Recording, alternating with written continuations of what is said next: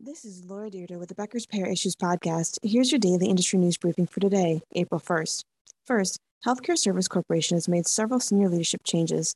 COO Dr. Opella Ernest is now Executive Vice President of HCSC Commercial Markets following Jeff Tickenen's retirement announcement. Mr. Tickenen will retire in March 2023. Mike Frank, Senior Vice President of Pharmacy and Ancillary Businesses, will become the Senior Vice President and COO. 2.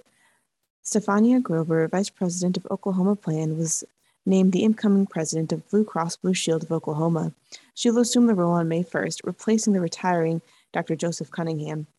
Ms. Grover is currently Vice President of Oklahoma Plan Operations and oversees network contracting, government relations, and healthcare management.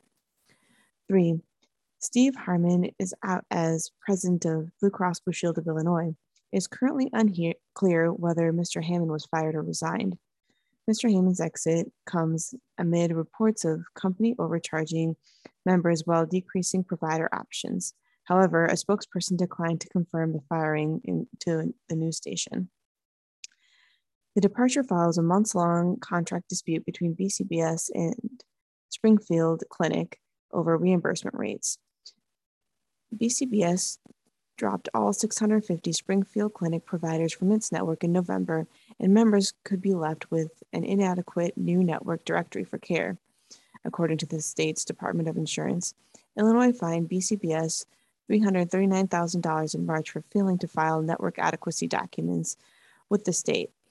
On the BCBS Illinois leadership site, Stephen Harris is now listed as president. Mr. Harris will be responsible for overall financial performance, long-term growth strategy, and strategic planning, according to BCBS. Before becoming president, Mr. Harris led Healthcare Service Corporation's Medicaid line. Prior to HCSC, he was the regional vice president of health plan operations at Molina Health Care. And finally, proposed legislation making its way through Congress that would cap the out-of-network cost for insulin at $35. And it would do nothing to lower the price of insulin, according to health insurer lobby and trade group America's Health Insurance Plans. Instead, the cap would shift costs to others through higher insurance premiums and copays, the group said. The group said it supports real solutions to drug affordability and blamed the pharmaceutical industry for high insulin prices.